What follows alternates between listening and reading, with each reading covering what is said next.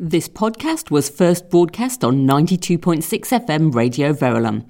Go to radioverulam.com to find more Environment Matters podcasts, and if you enjoy what we do, to find out how you can support the station, which is run entirely by volunteers. I hope you enjoy the podcast. Welcome to Environment Matters with me, Amanda Yorworth. Environment Matters is the show that brings you news on issues of sustainability and the environment from around St Albans and from further afield. Now, I'm going to kick things off today by recommending that you listen to the fantastic Countdown to COP podcasts on the podcast page of radioverulam.com. Now, I know that I've told you about these before, but I don't think you were listening so well as I told you about them right at the end of the show, which is why I'm telling you about them now. Now, we've spoken about the importance of the COP26 climate change talks beginning on the 1st of November in Glasgow this year. COP stands for Conference of the Parties, and the number 26 means it's the 26th such meeting. So why are the countries pitching up to the conference called parties? Well, the COP is a summit of all the countries which are part of the UN's Climate Change Treaty, the UN Framework Convention on Climate Change, or the UNFCCC. Now, there are 197 members of this process, and they are known as the parties to the treaty.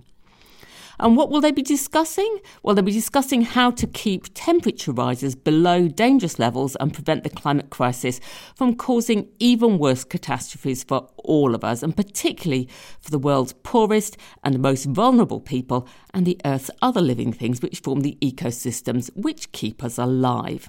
Now, COP26 has been described as pivotal, not just because governments are starting to rebuild economies post-COVID and have the opportunity for a green recovery, but also because it is now widely understood that if we are to limit global warming to 1.5 degrees, which was the goal of the last international climate agreement back in Paris, then the responsibility for reducing emissions extends to the private sector too. In fact, it really extends to all of us, particularly those of us in the rich West who are contributing most to climate change and suffering least from its effects. And I can hear what you're saying. It's really easy to say that, but knowing what to do and where to start is not so easy. Which is where the Countdown to COP podcasts come in. Partnering with the St Albans Climate Action Network, here on Radio Verulam, we're talking to an expert each week to help you with one step that you can take to help reduce your impact on the climate. Every Tuesday on Verulam in the Morning, Nick Hazel has a carbon-busting guest, and you'll find each of those interviews under Verulam in the Morning Countdown to COP on the podcast page of radioverulam.com. Now, there's advice on how to convert to an electric car, how to enjoy more seasonal food, how to fix more of your stuff, all sorts of great steps. Nick's guests explain why each step is so important and gives us helpful tips to get started.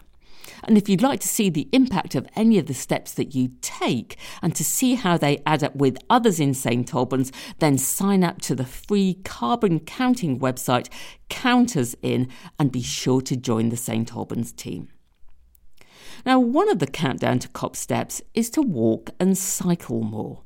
But whilst we know that there are good reasons for walking and cycling, with so many cars on the roads around St Albans, it can just feel a bit too dangerous.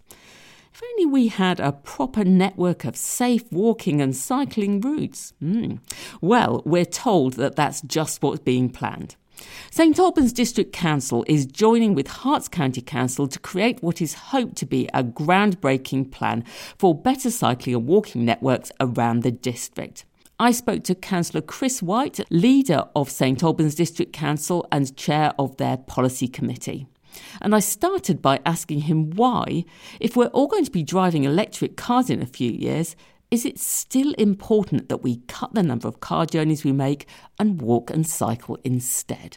For various reasons. We first of all, none of us, to be honest, or very few of us, are as healthy as we should be. So the more we actually use physical power, be it foot or bike, the better.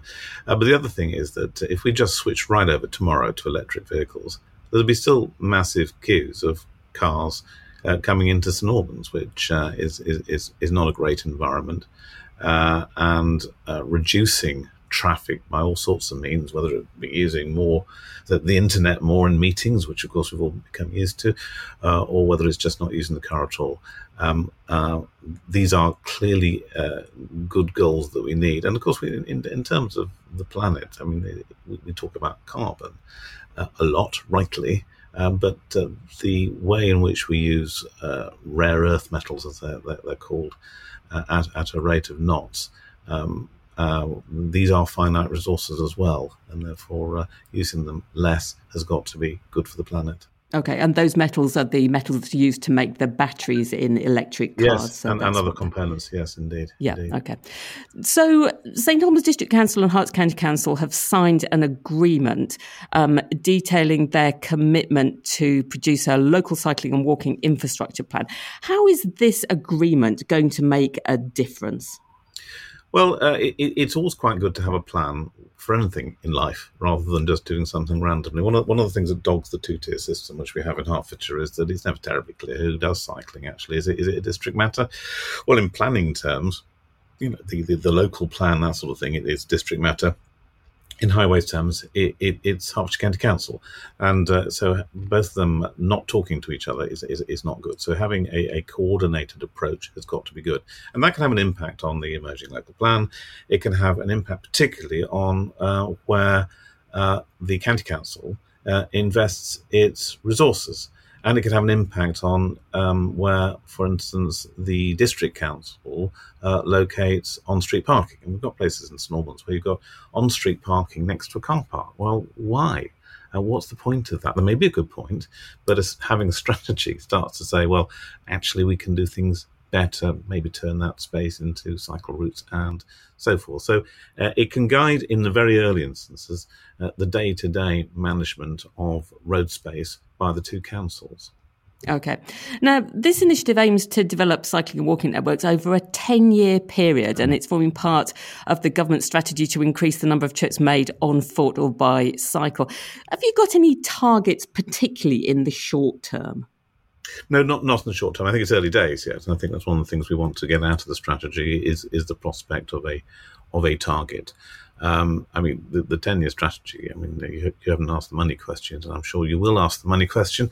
We ain't going to get any money out of government if we actually don't have a plan as to what we want to do with it. So this is a key document in negotiations. It forms part of the routine negotiations the County Council does each year with the government over the grants it gets for highways. It also forms part of a broader strategy which is owned by this relatively new body called the Herts Growth Board, which comprises all councils and which is talking actively to government about how we manage growth in Hertfordshire, and including especially transport, because what we do know, and the reason why we worry particularly about more houses turning up in Hertfordshire, is that there is a danger that it will grind to a halt. And anyone who's ever tried to get from St Albans to Watford at 9 o'clock in the morning will know exactly what I mean.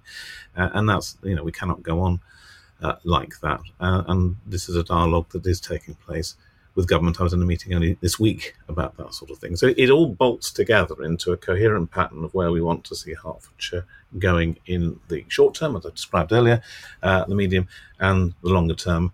And there is cash, we hope, involved in that in due course. I mean, it is surprisingly expensive to do anything in terms of highways, in fact. Indeed. So having external funds, I mean, we know that the District Council in particular has suffered during COVID and that funds are short. So without those external funds, not much is going to happen, is it? No, and we're marginal players anyway in terms of the spending on the necessary infrastructure. I mean, we are players in terms of parking policy, for instance. We're players in terms of perhaps putting up cycle racks, although the most recent ones which have gone up have been provided and funded by the County Council. But the big player is the County Council. But, I mean, it would be a foolish County Council, and some are foolish, which would say, right, this is what we're going to do for St Albans, and we find out about it when we wake up one morning. It's probably easier to work together so that mistakes aren't made and money isn't wasted. Right, okay. Now, one of the first stages to drawing up the plan is going to be gathering vital information and data. How is this going to happen? Well, in various ways. There are already what are called flow meters around, which measure the cycle traffic around the Green Ring. So that would be one source. But no doubt will be more of those. Sometimes it's guys sitting in the deck chair, just watching it go by. I mean, that's an old-fashioned data collection method, but it's extremely valid and important. And we've got to know what people do. We've also got to have some idea of what people want to do, and we've also got to think, what are we investing in? Are we investing in leisure cycling? Well, I don't think it's particularly the role of either council to look after leisure cyclists. We need to look after people who are commuting, shopping, that sort of thing. And so measuring that, but there's got to be some work done in terms of desire, which is not currently fulfilled. I mean, I probably get more correspondence about people wanting to get from a settlement to another settlement than around St Albans. So people complain about getting from Harpenden to St Albans or Wheatamstead to Harpenden, that sort of thing. And those complaints or ambitions, I think let's phrase it positively, are very valid.